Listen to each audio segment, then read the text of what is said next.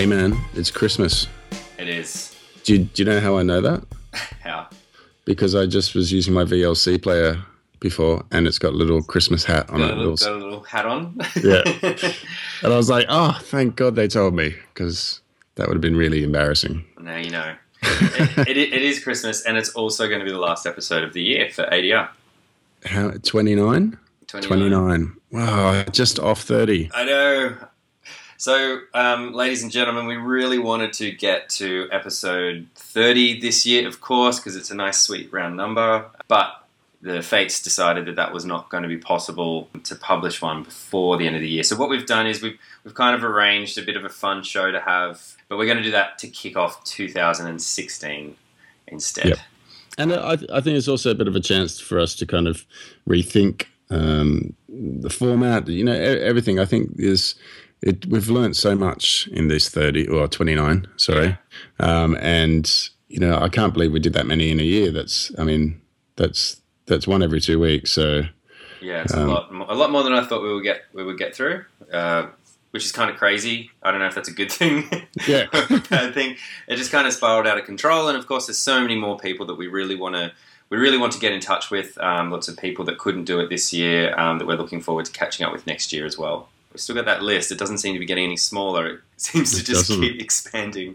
It does. It just and I think because the industry, I feel like this year the industry evolved and changed so much more than it has done in previous years, and with that, sort of new people are kind of go into the sort of limelight, into the spotlight to that are doing amazing stuff, especially in the sort of digital area or in the UX areas. And so, yeah, you're right. The list just keeps on getting bigger and bigger. Yeah, I think there's always been lots of people out there doing interesting stuff in Australia, and we're becoming more connected, I think. And yep. the lines are blurring a lot. And I think a lot of people that otherwise may have been in, quote unquote, a different kind of industry, we're all working together a little bit more collaboratively and having an appreciation for what other people do. So it seems like the industry is really taking some pretty big leaps this year, I would say. I think so. Which is good for all of us. Should we get stuck into the episode? Yes, before I forget, Merry Christmas, everyone. Yeah, Merry Christmas, everyone. Thank you to our listeners, those of you who have listened to every episode, and those of you who picked and choose. Thank you so much for taking this crazy ride with us. Yeah, it's been great. Actually, ever since we started, it's always been about trying to maintain good quality rather than getting kind of new people. So if you do have any feedback, we would love to hear it. If you decided that at episode 29 you had our guts, that's fine. You can let us know too. That can be our Christmas present. But if there is anything, any feedback, now's a great time. You guys feel like you want to help shape the show, please let us know. Let's get stuck into it, yeah? Let's do it. Welcome to episode 29 of Australian Design Radio, the final episode for 2015, to provide Australia and the world with conversations and commentary on Australian design. I'm Flynn Tracy, and with me as always is Matt Leach. Hi there. How you going? Good. So this episode was a bit of a weird one for us, I guess. Someone that we've been meaning to talk to for a while, but have never really found the right angle, I guess. It was obviously David Tyrone. Excuse. Who's the founder of DT and obviously the chairman of Tractor, who we both work for. So it was always this kind of like, how do you interview a boss-like figure sort of thing? But he was amazing. He said very early on, you can ask me absolutely anything, which kind of left us in a funny position because if you can ask anything, like where do you start? So, and I think the thing about DT is what he does out of work is almost as interesting as what he does in work, because he has, more than anyone I know, such an interest in new technology and kind of new gadgets, and he's always kind of coming in and saying, "Oh, check this out!" And often I don't even know what those things do, but he's like, "This is going to be big. This is going to be," So he's always looking into the future. Yeah, he's always on the cusp of change. It would certainly seem, probably more so than anyone else I know. Yeah. So we went there. We asked him all those sort of questions, and really sort of dug down into, what he thinks might be the next thing. It's an interesting time for him. he is, stepping away from the kind of day to day. He's still in advisory roles for all the businesses he's involved in, but they're actually moving to Byron Bay, and he's going to apparently just sit on the beach. Yeah, which he's obviously not going to do. No. And we kind of get stuck into talking about exactly what kind of new project. He hasn't even made it there yet, and he's already made himself really busy. So it's going to be interesting to see where he ends up doing that kind of thing. Yeah, I really enjoyed this one. So I hope everyone else does as well. Yeah, I'm sure you will. We are recording, so David, thanks for coming along. Pleasure. So we probably should do full disclosure, actually. Right, you're right. Because we actually work for you. So I think everyone knows, and so this is the first time you've been on. I think I actually work for you guys these days. That's kind of true. But this is probably a good chance to bring up, it's an end of the year bonuses, bonuses and raises, and obviously you're not putting any pressure on you, but any answer you make might affect how this discussion goes. Look, all I can do these days is be nice to Simon on your behalf. Yeah, we'll take it. We'll take it. So David Trewern, so the DT of DT Digital, now DT, obviously a business that you grew and have sold. You're still the chairman there, also the chairman of Tractor, so full disclosure, you are our boss, no matter what you say. How do you respond to a comment that someone made about you being the James Bond of the design industry? Oh, you know what? I've always wanted to be James Bond. Well, I've never heard that before, but I actually heard. Well, I heard Batman. So someone told me Batman. Yeah. So which would you prefer? Yeah. Well, I think James Bond over Batman. Yeah. Batman's not too good with the ladies compared to James Bond, so that's true. And he doesn't talk very much. And he wears his underpants over his clothes as well, which I don't really always, like. Yeah. He makes it work though. Yeah. So no, hey, we can all have aspirations, and so. But how does that make you feel like when? Well, I've never heard that before. You've never heard that, right? That's cool, yeah. Cool. I guess it comes from... Spread that around then. And I guess it comes from... Well, I'm assuming it comes from, you love new tech sort of thing. You're always getting into the latest stuff. You're, kite surfing, drone flying, that kind of stuff. And then obviously, you went... we've interviewed quite a few people. And of very successful businesses, but it's rare that we hear of someone who just sort of hangs out with Richard Branson on his private island. And that's not a joke. You did go hang out with. Yes, Richard Branson. I was there earlier this year, which was pretty cool. Can you talk about that? Yeah. Or did you have to sign? No, I can talk about. I had to sign stuff, but I can still talk about it. So what was that like? Tell us about it. Oh, it was great. Look, I got invited to go by a friend of mine who'd been invited to go properly. I was a bit of a ring-in. Plus one. Yeah, I was his plus one. Seriously, we shared a room together. We had our beds were about 20 centimetres apart. And lots of jokes made about that over the... No, but we had so he was invited to go. He's involved in a charity, and I went with him.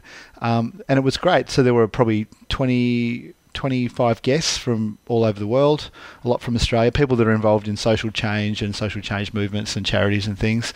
They have these events a couple of times a year. So Richard lives on the island permanently with his family are there as well most of the time, and he only likes to leave Necker for no more than sort of 3 or 4 days at a time to go and do various engagements. So that's where he lives, right? And he's got 100 odd staff there. And it's a big island, and he's repopulated the island with the wildlife that was there. So there's kind of like Madagascan lemurs and lemurs running around everywhere.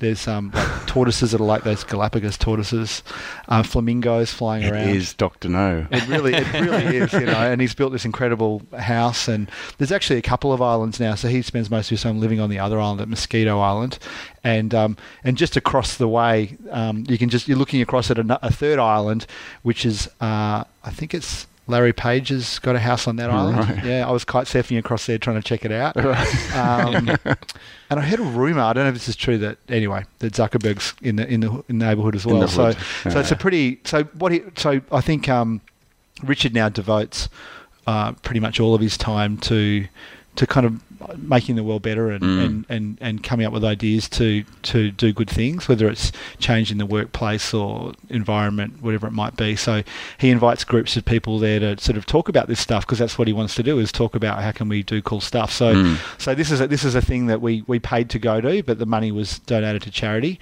And yeah, it was 4 days there.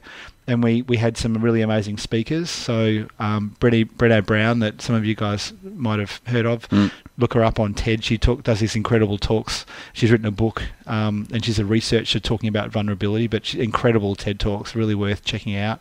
Aloe Black, who's a musician. So. I Need a Dollar. Yeah. I think that was one of the best-selling songs of last year. So he was there as our entertainment. But we're having breakfast with him and hanging out and going on Hobie Cat with him, and so it was really cool. So we had some really great speakers. So it was just it was the most incredible, inspiring time, because everybody there, all the guests were very open and excited to be there. And we're just having these conversations with these incredible speakers. We had the founder of Change.org there, and 4 or 5 other speakers that are that kind of caliber. I won't go through them all, but just having great conversations for 4 days around. That's mental. What an amazing experience. Yeah. I mean, I was sitting next to Richard at lunch one day, and you're thinking, what am I going to talk to him about? I don't know what to talk to him about. Fortunately for me, he's right into kite surfing as well, so we're talking about that a bit. And I paddleboarded around the island with him as well and had a bit of a chat. But he just turned to me and said, so if you could live forever, this is his first thing he said to me, if you could live forever, would you choose to do that? Or do you think it's better to create space for the next generation? It's like, wow, that's a pretty heavy question. Because he said, there were some people here 2 weeks ago, and they were telling me that the technology is not far away where you can live forever if you want to. Wow. So I've kind of been thinking about it, like, would you actually want to do it or not? So it was just lots of heavy conversations like that on this incredible island. So it was pretty cool. I'm just going back to Highlander. They live forever, but they have to cut their heads off. Colin McLeod, the Clan McLeod. Yes. No, look, so it was great. I was very lucky to be there, and I'm now getting involved with the charity that I went to NECA with, which I'm excited about too. What was the charity? Charity is called Igniting Change. Yeah. Which is based in Melbourne, run by a fantastic woman called Jane Tooson, and they do a whole range of different things. They're the sort of... So Jane originally founded Red Nose Day Comic Relief, which is one of the largest charities in the world. And so she's now doing this, and it's purposely very small, but it supports a whole range of different things. And it's really about connecting together different people to make good things happen. So one of the things that they support is prisoners actually getting back into the workforce. So they've done this program where they take entrepreneurs into prisons, and I've done that, and you spend time with the prisoners and you give them advice. A lot of them have got business ideas about they want to start businesses and do things, and a lot of those prisoners have then come out and found employment with those entrepreneurs or the companies that are supporting that program. So that's just one of the many things that they do. That's amazing. So it's really cool. Tell us about that. So you went to prison. Yeah, I went into Port Phillip Prison. This is probably a couple of years ago, and went into one particular unit in there, which is like the youth unit. And all locked down in there, and we spent about 8 of us in my group that I'm involved with, and we spent a good hour and a half just having one-on-one chats, in the wherever we happen to be, with the prisoners, and some really incredible stories. And you sort of, and this is what Igniting Change is all about, is sort of seeing the people behind the stories. Your initial thought is they're prisoners, that's scary, don't want to go near them. But you talk to these guys, and I was talking to one particular guy, fantastic guy, and he made a bad decision, woke up after a party where he'd had too much to drink, drove home, accidentally killed somebody. It's heavy. Not only has he got that to deal with, but he's in prison at the age of, in his early 20s. Like manslaughter or something. And every life's going along great until that point. Yeah. And something that anybody could do, anybody's kids could do. Yeah. And so that's a sort of, you're hearing these stories, and he's, had ideas around, when I get out, I want to do this, that, and the other. How do I do that? So it's really, one of those just great, connecting together different types of people. And NECA was a bit like that too. We had a guy there called Carl Loco, who's just incredible. He's a good friend of Sam Branson's, who's Richard's son, and he was a gang leader in London in the estates, and he'd been shot at, best friend killed, been running around with a gun the whole time, And one day he just decided, this is a load of crap, I don't want to do this anymore. And he walked over to the other gang, and they're like, well, what are you doing here? And pulling guns on him and stuff. Hey, I just wanted to talk to you guys. I think this is just stupid what we're doing. I just wanted to stop, And eventually he kind of ended up infiltrating that other gang, and now he goes around talking about how gangs are like, it's an addiction, and you build your whole personality and everything. Your whole persona is built around your position in this gang, but it's just basically killing people. So, and he's a poet, so he was at Neckar talking about, so it's just this whole juxtaposition of different people, which you get these incredible ideas and insights that you'd otherwise never get. So for me, as someone who's just always thinking of ideas and things, like both of those experiences in the prison and at Neckar are just like, wow, it's just a way to really open your brain up. It's incredible, yeah. So go on. Let's take it back to DT, the business DT. Your history is all out there, so we're not going to go into depth. But what's your position with them now? Yeah, so I like to think of myself as the spiritual guide. So technically I'm the chairman. It's now 20 years. 20 years next year that I started DT. Wow. And I'm really passionate about that business, and obviously I've 20 years. It's a long time, and it's funny. Your name keeps on coming up because we've talked to Tim Kay and a couple of other people. Yeah, sure. They often talk about those early days. Yeah, it was great. It's great, and it's still a fantastic business, and I love being involved with it. I walk in there, and it's just got so much energy, and it's one of my. I just love going in there, even though I'm not in there very often. So I'm the chairman, and really, I suppose that what means is I'm still, responsible for the strategic direction of the business to a large extent, but I'm not working in the business day to day. I haven't spoken to a client for a long time. Actually, that's a lie. I had dinner with a client 2 weeks ago, but that was the first time in a long time. And so the management team, Brian, who runs DT, and the management team, I really support them and work for them in terms of help them when there's a problem or an opportunity. I just help them sort of think through and work through what do we do next, which I love. And it's been a really gradual process for me to kind of let go and step from being, work gradually over the last 5 years, really go from being in there, working full-time running the business to working, part-time and doing some other things with STW, who now owns DT, to then supporting Brian in there 2 days a week, to now, I catch up with him a few times a month and talk to him, every other week. And if something big's going on, then I'll sort of get involved and help him kind of work it through. So I'm sort of involved in the repositioning of DT. We're doing some repositioning stuff at the moment and that sort of thing, and sort of thinking about what the next couple of years looks like in terms of new areas of the business. So in a funny way, like not being involved in the business day to day allows me to do a better job of that, because you've sort of got a much better helicopter view of what's going on in the industry, and a drone view. Yeah, exactly. A drone view. And so I can have input, which I think is a lot easier to have from my position than it is when you're in there, stuck in the weeds, dealing with all the day-to-day issues. Yeah, so it's good. I feel really lucky to be able to stay involved and do that, and it's similar with Tractor as well. Yeah, Yeah. So before because we want to hear about how you moved into education, but.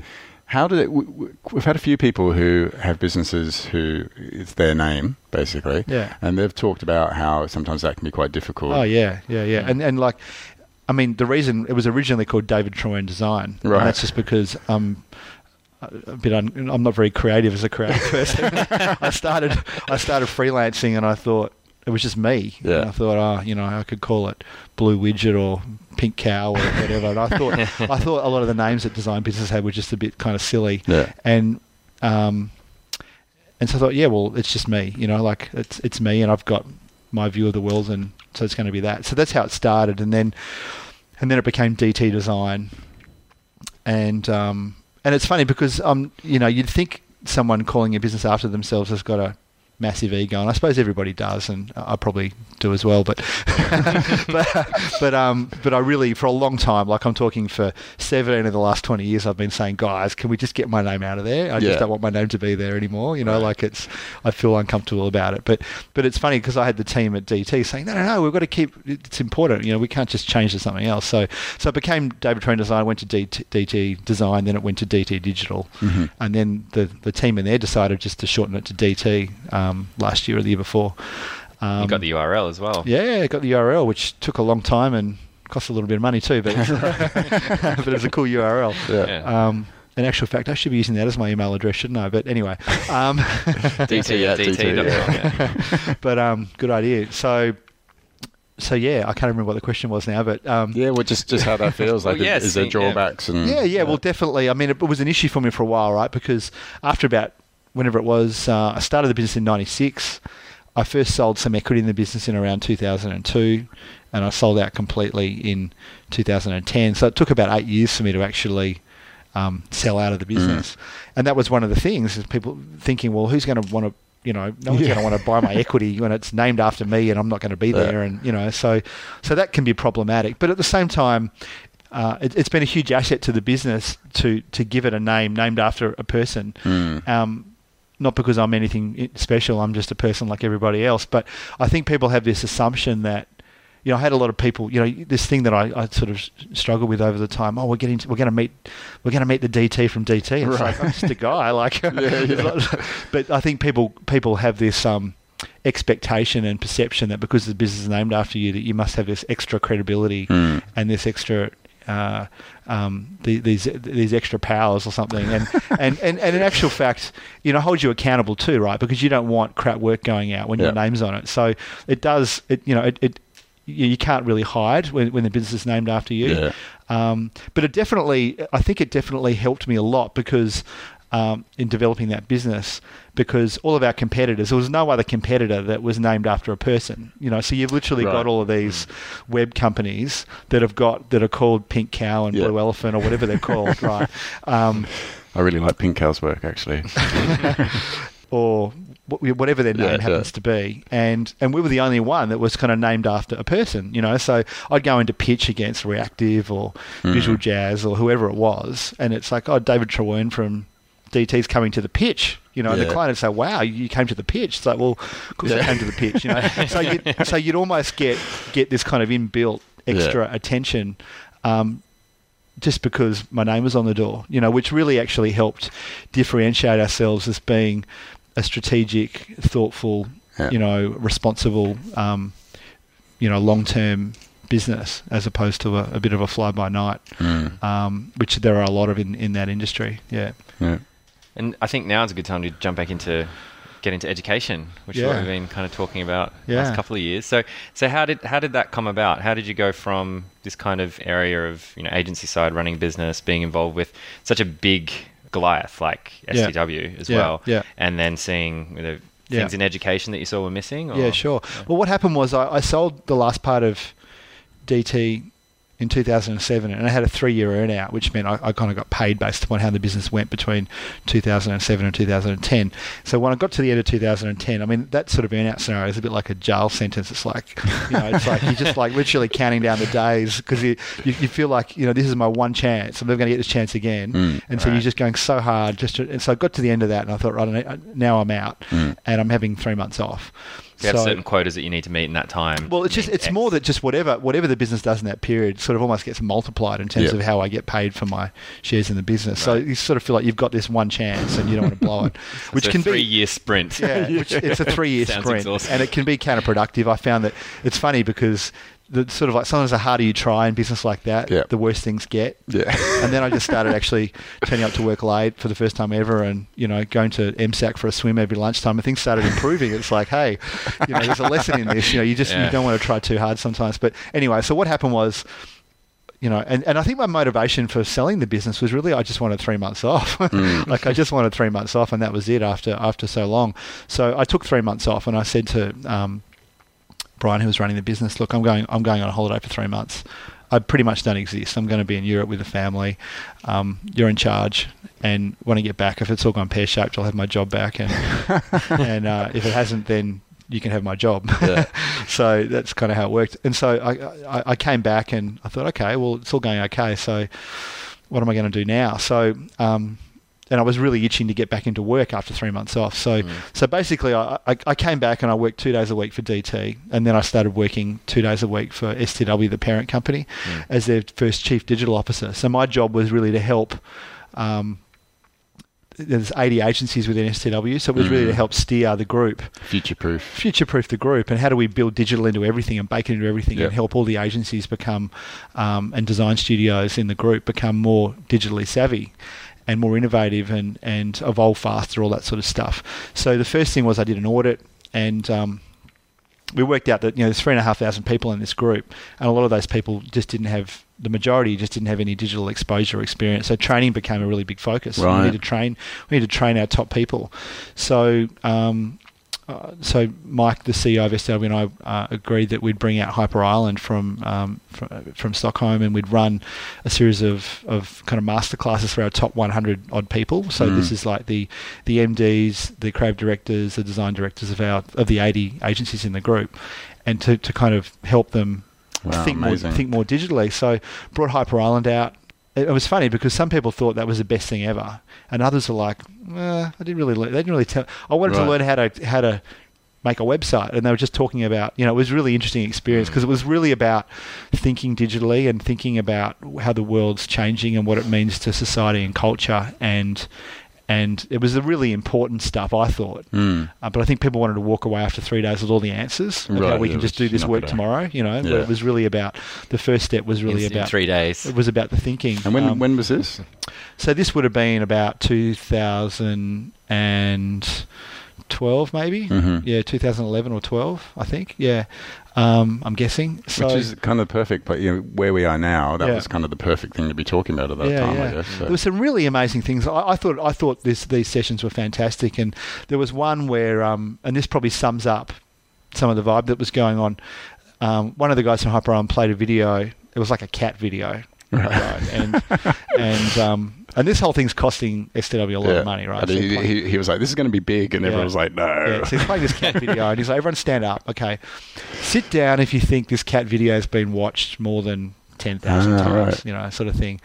And this is back before cat videos were as big as they are now, right? Or that's Flynn's fault. Yeah, a lot of the watches are probably me. Yeah, I mean, look, this is a 3 or 4 years ago, which in India is a long time. So if someone had seen something a million times on YouTube, it was kind of a big deal. So anyway, and I remember there were some of the guys involved, some of the senior guys from the companies and things, were saying, look, can we move on? We don't have time for this. We really want to learn about digital. We don't want to watch cat videos. We're paying a lot of money. And it's like, just go with us. Went through the whole thing. Anyway, it turned out this cat video had been watched 44 million times or something, and there was basically no one left standing up at the end. And again, the guys like, why is this relevant? This is just a waste of our time. And it was a really interesting lesson because it was basically like, this is. And then it switched to, okay, stand up if you're one of the planners. If you're a planner in an ad agency, stand up. So can you tell us why this cat video has been watched 44 million times? It's like, what are you talking about? So, well, this is popular culture, and an agency or design studio's job is to be the conduit between popular culture and the society, and a brand, and that's your job, is to glue these two things together. And basically, popular culture and culture has shifted, and this is where it is now. This is like, this cat video is the center of popular culture and society right now.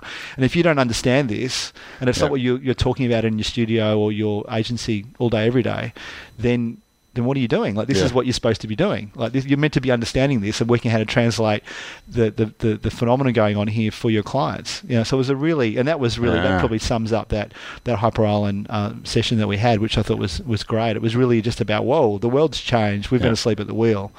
You can go and make a website and learn how to do HTML or whatever, but that's not really the important part. The important part is being able to think about how all of this change really affects companies and brands and everything else. So anyway, long story, but that then we had Hyper Island, and then we thought, right, we need to build our own training program. So we built our own STW Academy over the next sort of 12 or 18 months, and we put 1,000 odd people through that. Had a number of different components, and I sort of designed that with I picked some of the best people from within the group, and there's some fantastic people in those companies within that group. So put together a mobile expert and a data expert and a digital strategist, and we built this program and then started training people. So I kind of made the transition into training before I actually left.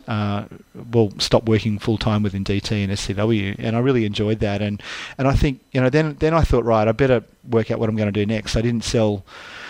It'd be crazy to sell a business and then just after starting a business when I was 23 and running it for nearly, for 15 years, to then just to be an employee for that business sort of doesn't make any sense. Like I need to go on and do something else. I better pull my finger out. And I thought, well, what I do next has really got to be something that I really enjoy, and I really, there's got to be a big why to it for me, and I've got to have real conviction in it, and it's got to connect with what I think are my strengths. And so there was a lot of reflection going on, and I really thought, well, what I enjoyed most about my journey with DT was actually seeing people develop in DT. There's a lot of people there that have been there for a long time, and they came in, as a junior, whatever, earning X, and they're still there today earning 10 times X, quite literally. And so I really got a lot of satisfaction out of that, and I think that was probably my greatest achievement within DT, was creating a great culture, with Bet, my wife, and who was there right at the beginning as well, and created a great culture that was very supportive, that really helped people develop in their careers and brought out the best in people. So I thought, well, that's what I really like doing. So being involved in education, that's really about helping people do that, from a younger age, that would be really, really cool, and it's not completely foreign to me because I've been through this whole experience. So I was thinking about what I was going to do, and Ryan, who is the co-founder in Republica in the group, he was going through the same sort of thought pattern. He'd sold out of a previous business, which was an education business. So we started talking about what we're going to do next, and he was saying, I want to do something else in education, and I was saying, yeah, well, me too, and that sounds really cool, and this whole creative education space is where there's massive need. So the other side to that story is the other motivation was really being in at DT and being really frustrated that we can't find people that really have the skills required for today. So this is the big one for Tractor in particular.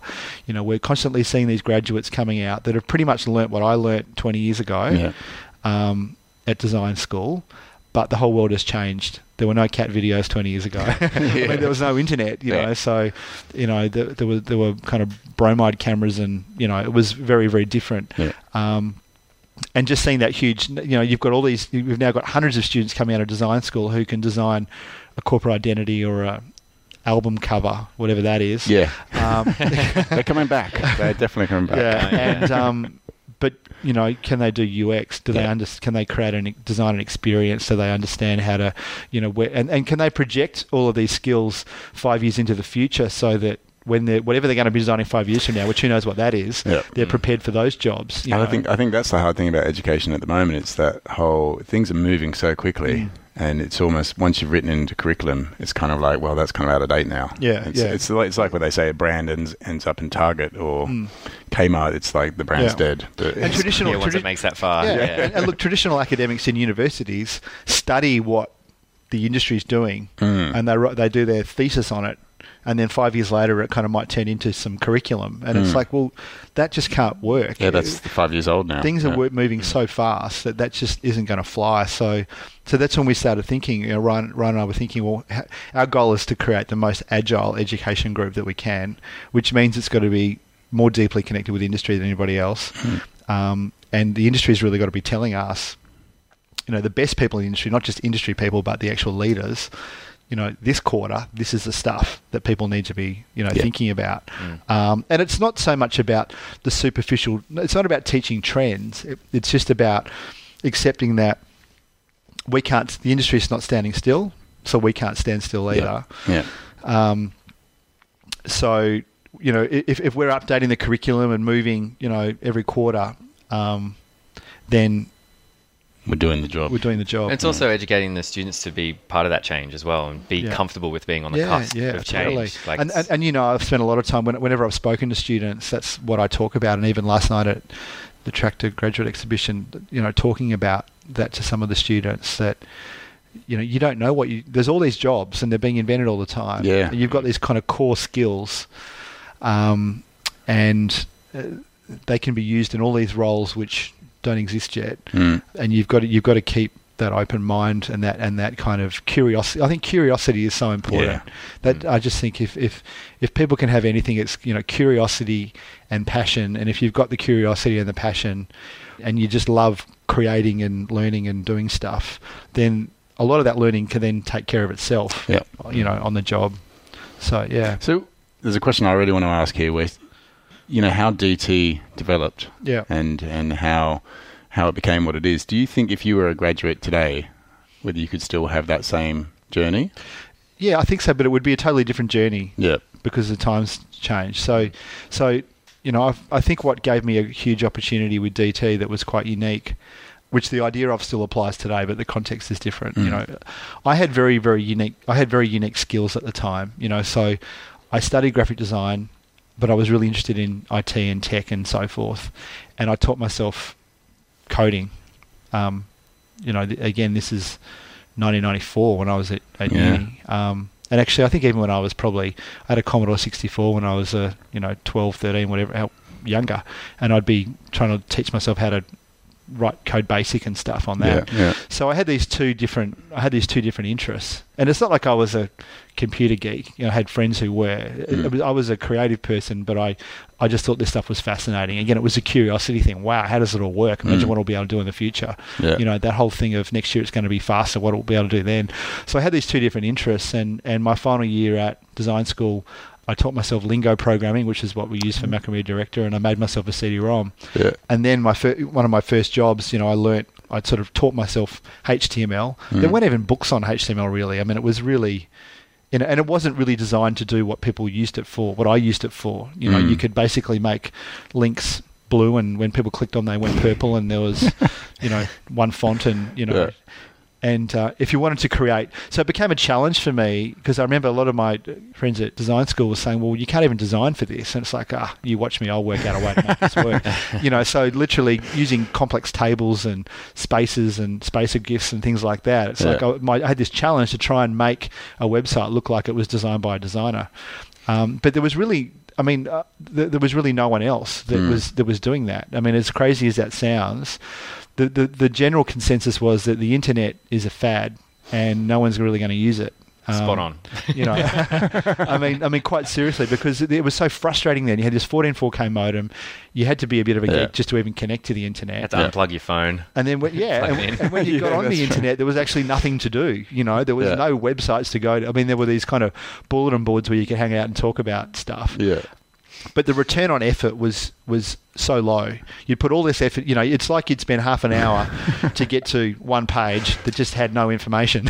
So it's like, this is just a total waste of time. But I suppose for me, I could see, I think one thing I've been good at is, again, it's from curiosity. It's like, whoa, it's like I could see the future almost. I could see that, I'd never look at something and think, well, this will be the same as this next year. It's like, this is going to be 5 times better than this next year, So I was really inspired by this. So I had these unique skills. So coming back to your question, I had these very unique skills where I could combine, I had my professional design training, and I could actually build a website. So I could go out and do stuff. I could create value. My computer and I could go out and create a website for people just like that. And it was designed, and nobody else could do that. You had IT programmers who could create websites. Who at the time, their argument was, well, the web isn't about design. There shouldn't be any design. It's been designed. Function. It's been designed, and the rules are that links are blue and they turn purple when you click on them. And it was all about hypertext and hyperlinking. The view was that, and it's got to be fast, and images aren't fast, it's really meant to be a connected encyclopedia. That's what the internet is. Especially those amazing splash pages we used to do. Yeah, so I think, and I come from a family of architects, and I think so for me, the whole left brain, right brain, engineering, creativity, I was just perfectly in the right place at the right time with the right level of curiosity. So I could do something that big companies couldn't do, nobody could do, So I think those same principles still apply today, but it's something different. If you go out to, okay, I can design websites and I can program them, well, hey, so can 50,000 other people, So I think that's what I'd say to people is, go deeper and find something that's your superpower, your real niche, something that gives you an edge, and And it might seem crazy and it might seem like there's not going to be a market for this, but there'll be someone out there who needs what you can do. If you can really do something really uniquely and you've got skills that other people don't have, and particularly now that we have the internet, people will find you and you'll be able to find clients, So I think, and that's probably the big lesson for me is just having a point of difference, And I think, people can start businesses today and they can build businesses over a long period of time like I did. Culture's important, hiring the right people is important, being passionate, selling yourself to your clients, being able to present well, but ultimately having something, as an individual, like I was as a freelancer, I could move faster than a company could. I could just work it out one night and the next day I can do something that no one else has learnt yet. And the great thing about this evolving technology is that anybody can be an expert. If something new comes out, if some new part of the API for making a mobile app is released by Apple tomorrow and I start tinkering with it, 12 months from now, I know as much as anybody else in the world about that API. I've always said often when I'm talking to graphic designers about going and starting to learn digital. So if you want to be the greatest typographer on the planet, and you've got pretty much 50 years ahead of you before you're going to be able to even compete with some of these amazing, incredible masters. But when you're dealing with digital, I'm like, it's kind of refreshing constantly. And of course, definitely, the more time you spend in that area, the better you get. But to catch up is not as far to go. Exactly. And DT's been through this constant evolution. I mean, every year, and I suppose I'm like the kid who gets sick of my toys pretty quickly as well, right? So every year at DT, it's like it's all about this year. It's all about this. Forget about let's stop doing that and let's do this now. And so that's kind of always been rejuvenating DT as well. And we never knew how we were going to do it. I remember when again the first iPhone came out, I bought one off someone on the internet from the States, got it shipped out. Did you have it as early as you could possibly get it? Yeah, had to jailbreak it to be able to put a SIM card in it and use it. And I'm using it just going, this is crazy. And how do we make apps for this? And so all of a sudden I just committed to, let's make an app for a client. We're going to make an app for Honda. And we went and spoke to Honda and said, we're going to be the first automotive company in the world to make an app. And we pretty much were. So we made this app. We worked out, became an Apple developer, got the developers onto this. It became like number one priority, even though we were not going to make any money out of it. It seemed like a massive distraction. But I was just like, this is so cool. We just got to do it, And I think that sort of stuff is also what motivates the team as well. So that's what people are, want to be doing at work. I think what I really love about what you've just been saying is this idea that you were looking at things that were there and saying, well, what's this going to be like in the future? And what could this potentially do that it can't do now, but what it might be able to do? And look at the way that things evolve. You've got to start. You've almost got to start with something that is broken, but then, it's like when people bring out software and it just doesn't work. But they know it's going to work. But it's not there yet. Which is such a different mindset then. Yeah. So it's just like being in beta but it requires taking a bit of risk. I mean, I don't think I'm a risk-taking entrepreneur. DT never had any debt. We never borrowed any money. Very conservative in that sense. But in terms of jumping into things and saying, "Hey, client, we'll work this out," and we always did. We never let them down. Like we'll nail this. So I think we were often encouraging clients to be early adopters and first movers, which I think was, and today still. I mean, it's been hugely advantageous for clients. I remember when, back when we one of the first things we did, probably 6 months in, when it was just me and a couple of people, we built the first website for Ericsson Mobiles, which is like the biggest. Nokia and Ericsson were like the two main mobile phone companies back then. And it was such a new thing to have a website that they had this huge press, they had this huge event, and they got a full page article in all the papers that Ericsson have launched a website. So but that's just a good example of being a first mover. The media and the PR they got from launching their website was more valuable than what the website actually cost them to build. Being an early adopter and being a first mover, there's all these other benefits that come from that. And even if you stuff it up, by the time you get it right, your competitors are making the mistakes that you made in version 1. So you're a first mover. So that whole sense of kind of always being in beta and being agile, all those terms that get thrown around. I mean, this applies to you massively because you, as far as we know, are one of the most early adopters of in your personal life as well as your professional life, right? Totally. But I just that's that curiosity and that passion. I just love anything new, I just love it, and lots of examples, whether it be, and I mean the other thing is, again, I thought this iPhone was so cool. I rang up a stockbroker and said I want to buy shares in Apple, and they said, that's too hard, it's American, and I'm like, I don't care, set up an account, and they're trying to talk me out of it and tell me how it was expensive and I should buy Microsoft shares instead, and all this other stuff. Really? And anyway, I also I just have you heard of this company called Microsoft? It's a lot easier. and I'd also. And this was 2007, I think, and this is when I just sold the first bit of Details, had some money to invest. So anyway, I convinced, I bought shares in Apple when, in today's money, I think they were $25 or $30, and now they're $100 and something dollars. So 100 and what are they? 165 in Aussie dollars. Wow! So sort of 5 times my money. But it's the same thing. I looked at this thing and thought, this is amazing, and how can this not?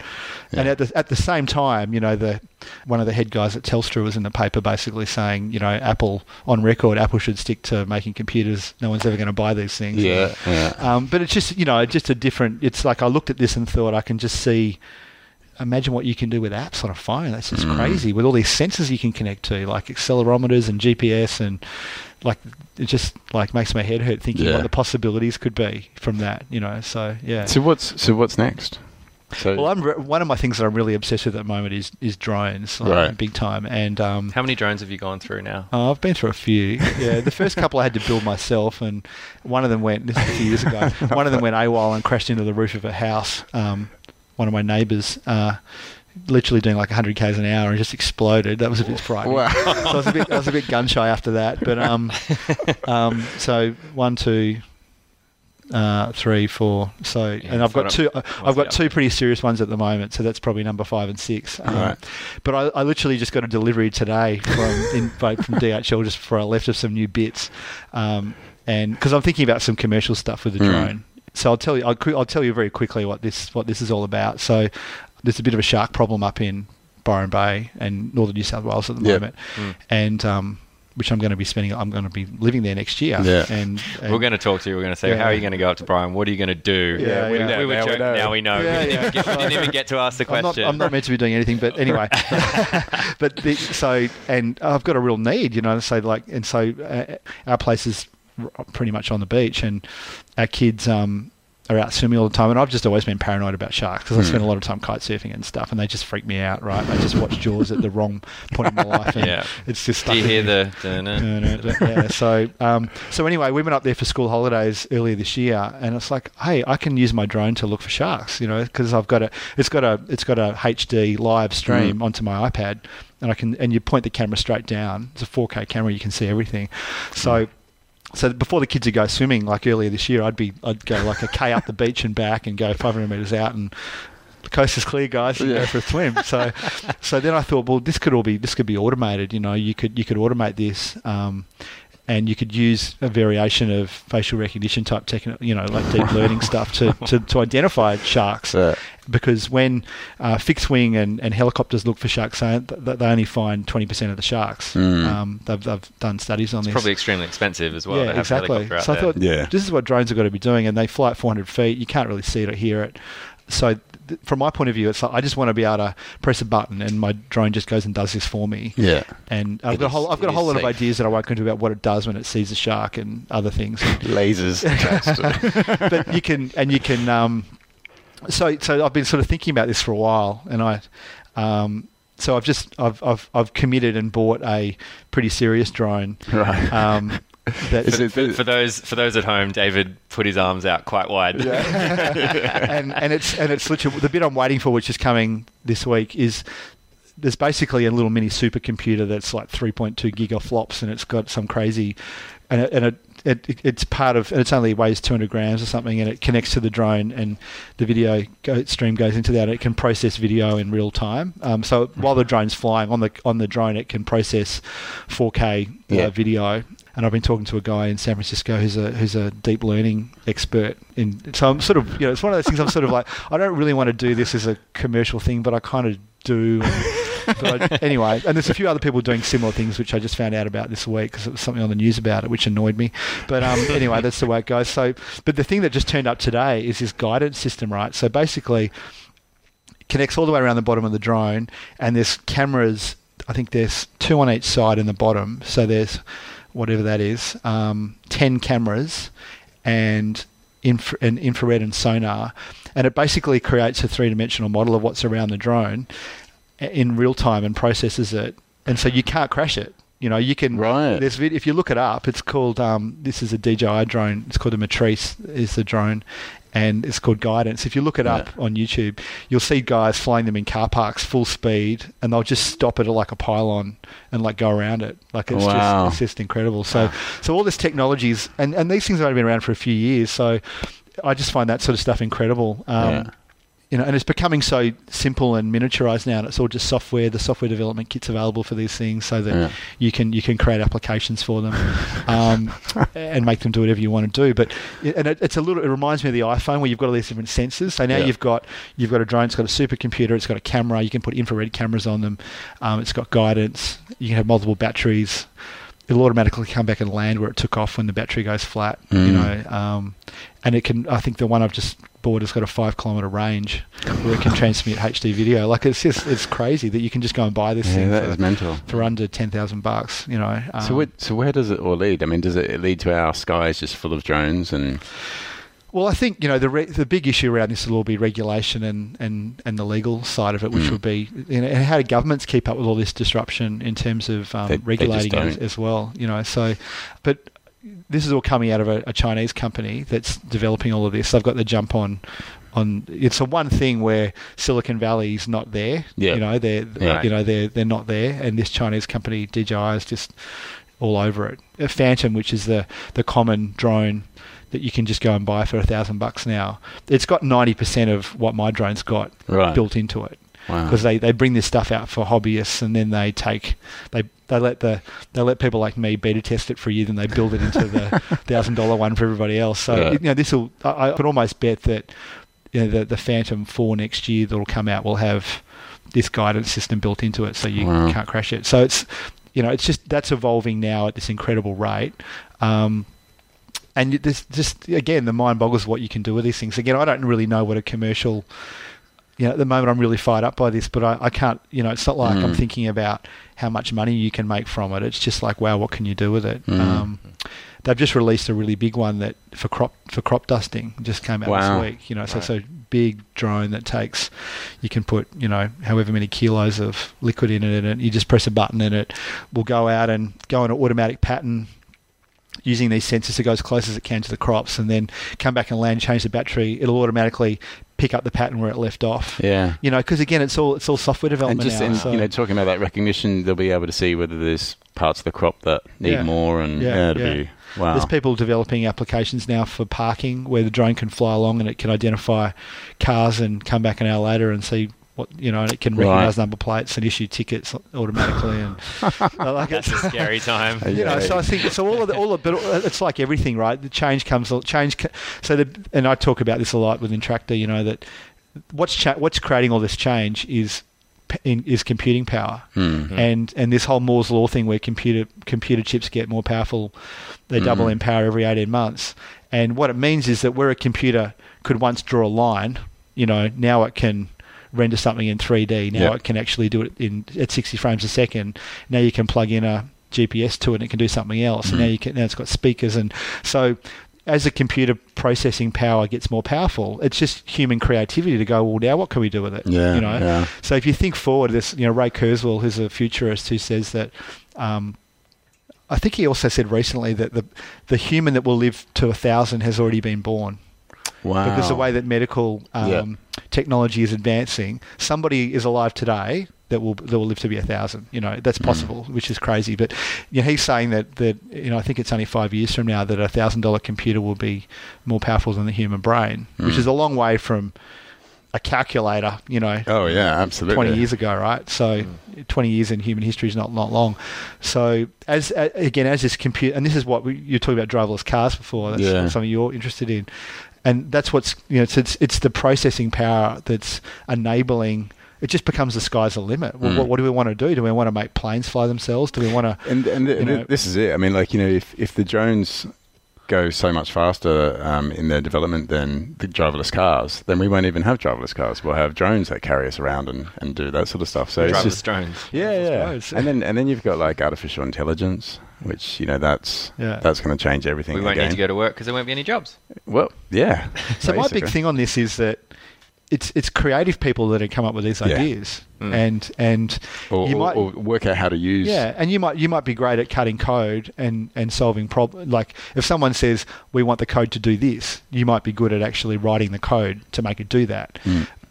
But that's not the high value part of it. The high value part of it is actually coming up with the idea and knowing enough about the technology to know what's possible and how it could loosely be constructed. And that's why there's just such huge opportunity for creative people that understand technology as well. They talk about jobs being replaced by robots. Well, you want to be a robot designer, don't you? Yeah.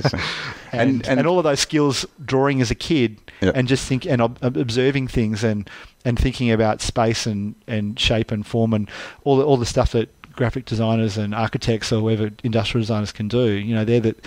I just think those skills are going to become more valuable over time, not less. And the way that all this stuff is communicated to people in the environment and everything as well. So I think being a designer is probably the most future-proof job that there is, as long as you keep upgrading your context of how you're going to use your creativity. That actually takes us to probably towards the end of the show. Perfect. That was, what a place to what a place to end it. But yeah, thanks, David. So that was amazing. Yeah, it was great. So something we do at the end of the show is just tell people where they can find us if they want to find out more about us. So Twitter, Leechworth. And David, where would you point people? I'm sort of a bit hidden these days. I mean, I am on Twitter, just David Trewern. I don't really use Twitter much, but someone can send me a direct message if they want to. Cool. You have some great drone. What do we do? On Vimeo, I think. Vimeo, yeah. Look me up on Vimeo, and you can see some of my drone footage. I've got some surfing footage up there because I'm sort of into that. That'll be my little creative outlet next year as well. Yeah, is doing a bit of drone photography. I think when I first met you showed me some, and I was just like, wow, it's so clear and just very cool. So definitely worth checking out. I've got another drone now. It's got interchangeable lenses. So it's about to get crazy. Vimeo, obviously, Twitter, and LinkedIn. Cool. And look for me at DT and Tractor. Great. We'll put some links to that in the show notes, and you can find me on everything at Flynn Tracy, and you can follow the show at ausdesignradio.simplecast.fm, and you can find us on Twitter and Instagram at AUS Design Radio. Until next time, thanks everyone. Thanks guys. Thank you. It was really fun.